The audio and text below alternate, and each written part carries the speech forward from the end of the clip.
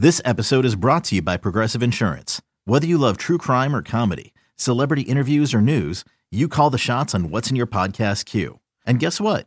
Now you can call them on your auto insurance too with the Name Your Price tool from Progressive. It works just the way it sounds. You tell Progressive how much you want to pay for car insurance, and they'll show you coverage options that fit your budget.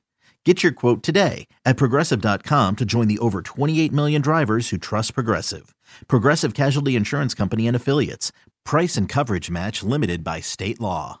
Lions, Seahawks, Sunday, Ford Field.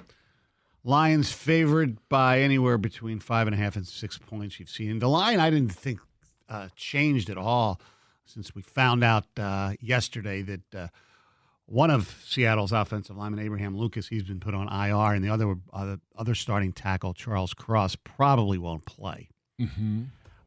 But the game is, as we like to say, a quintessential up-down game. The up-down theory. What? It's an up-down game. An up-down game? Yes. This is what an up-down game is, John.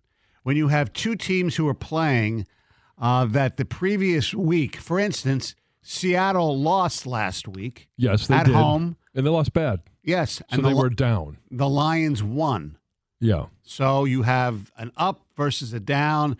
And like I said, I think Wojo at least publicly created the up-down theory back in the mid to late 90s. So there is no scientific, it's one of these theories that you believe is true, although there's no documentation of it being true. I tried to find out if there's, I looked up things and I couldn't find anything. But a shocker. We believe, because it can't be true. We believe, and a lot of people believe, that if you take a look at every single game that's played, and there are different, repercussions, like later in the season, if teams are just playing out the string, the up-down theory gets thrown out, that the team that loses the previous week will win or at least cover the following week. So what if you have two teams that lose or two teams that play bad? The game doesn't.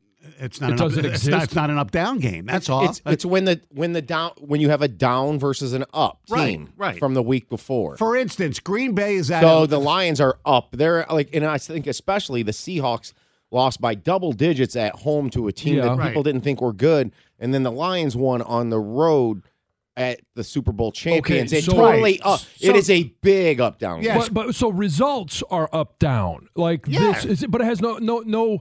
It has the theory doesn't account for how you play, because the Lions, while they won and it's a major up. Correct. It has nothing to do with the fact that they only scored 2 offensive touchdowns, that there were things, Marvin Jones Jr. You are correct, dropped. Sir. For instance, Green Bay, Atlanta. This is the dumbest theory I've ever heard of. But I believe many people, I'm not on the island you here. believe in the jinx and all that stuff, too. Okay, so but you just believe in anything. Just take me out of the equation, okay? I know you can't because I'm sitting here. Many people believe in the up-down theory, and I wish we had actual documented proof of it, but it's one of the... Well, you don't, because it's... But it does exist. It doesn't exist. No, it does. All right, Believe me. so you're saying right now the Lions basically have no chance. No, I'm not. Because this is up-down. You're going from a major up last Thursday night, and how could they possibly have up? Statistically, theoretically, the Lions will not win if you subscribe to the up-down theory. I disagree now with that. Here's where I first off, I believe this is only point spread. That's what applies. I don't to winning in the actual game. I don't think it applies. Right. Oh, so they can't. There's no chance they could cover. No, there's a chance. They do, and there's anomalies. But I do think if you employed the strategy of just point spreads only with the up-down theory, when you have a massive up versus a massive down from week one, because the NFL is a league full of one-score games, and teams come back to the middle, and there's very few teams that actually go better than a couple games over 500. Or under. There's a ton of teams that fall in that 10-7 to 7-10 record range, and then you're also including the point spread in that, which actually helps the underdog in this situation. But I do think if you employed this, but you took out variables, okay, and you took out good teams. No. Let me finish. Teams. Let me finish. Variables, like, okay, I would not gamble on this game this week because I really think the up-down theory is in play. But there are variables that say you better not go there, like the tackles that are injured for Seattle, that the fact that the Lions got a mini bye going into this, that the fact that the Lions are at home and you're talking about one of the greatest environments ever in Ford Field probably on Sunday. And there was another one, and you sent me off there. It was a huge one. Oh, the revenge factor. The Lions have admitted their quarterback and coach yesterday said this is a circle game. Yeah. This is the team that kept us out of the playoffs. This is a team that, beat us the last 2 years. What surprised me was they even mentioned the year before in Seattle, where I think they gave up 50+ points. Oh, yes.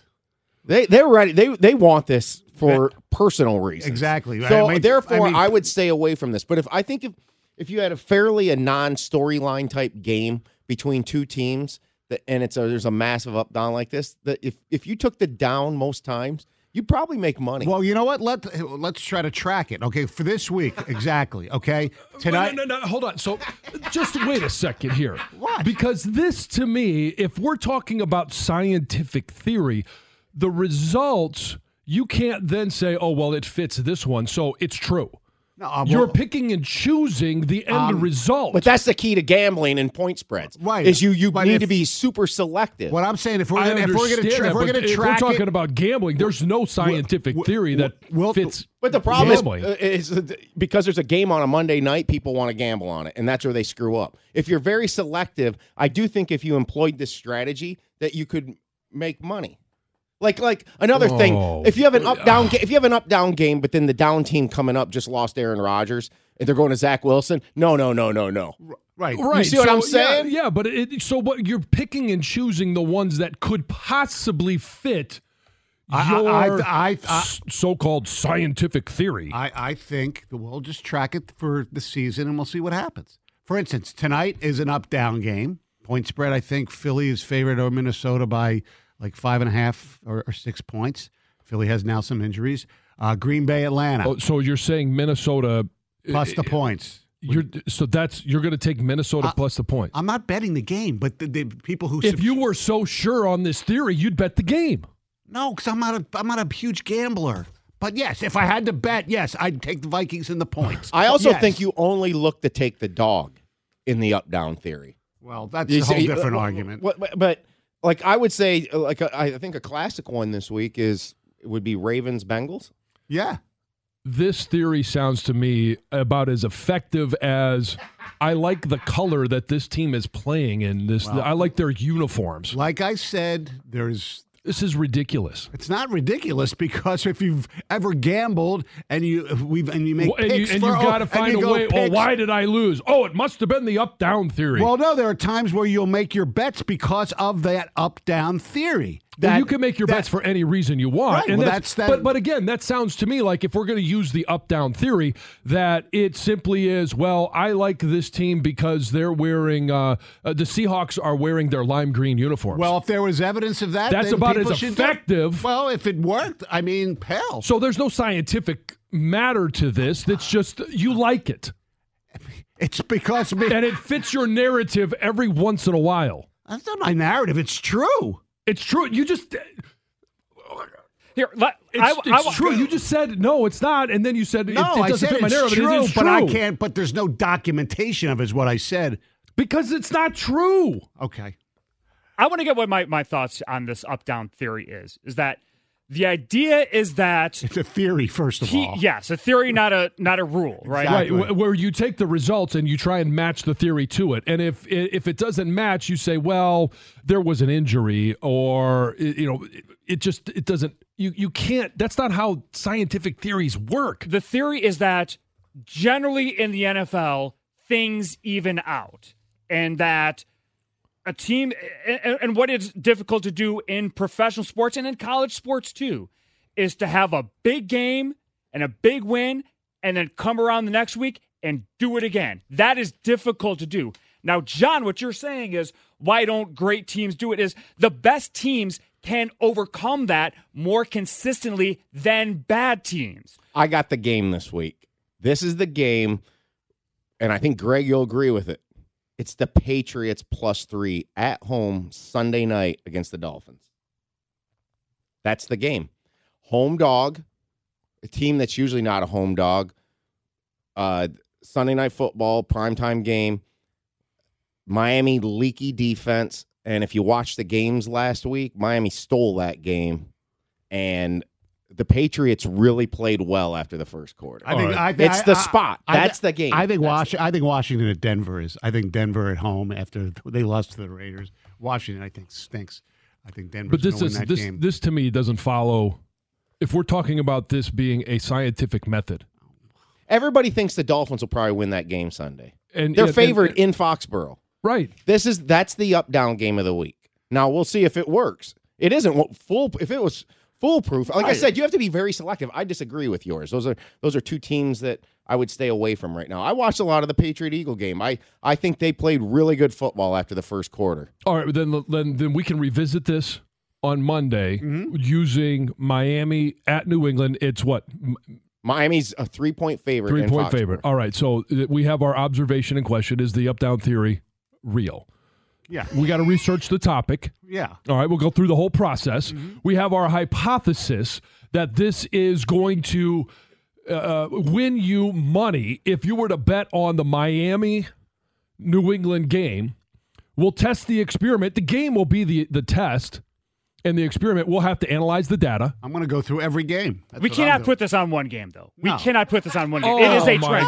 It is a trend. Repeatable. It's a trend. It's a trend. You don't just put on one game. Repeatable, John. That's but you science. take out. Science is repeatable. It's a trend. And by the way, I would just say... So it's not science. I disagree. I would disagree with the... Science. You got to take all these variables into account. You guys talk about it like it's science. Like it's going to be... Hey, Greg makes his picks. It's entertainment. Yeah, that's why this is completely ridiculous. Albert Einstein did not come up with the up-down theory. Wojo did. That's why it's not science. 97 won the ticket. Wojo Davis? Yes.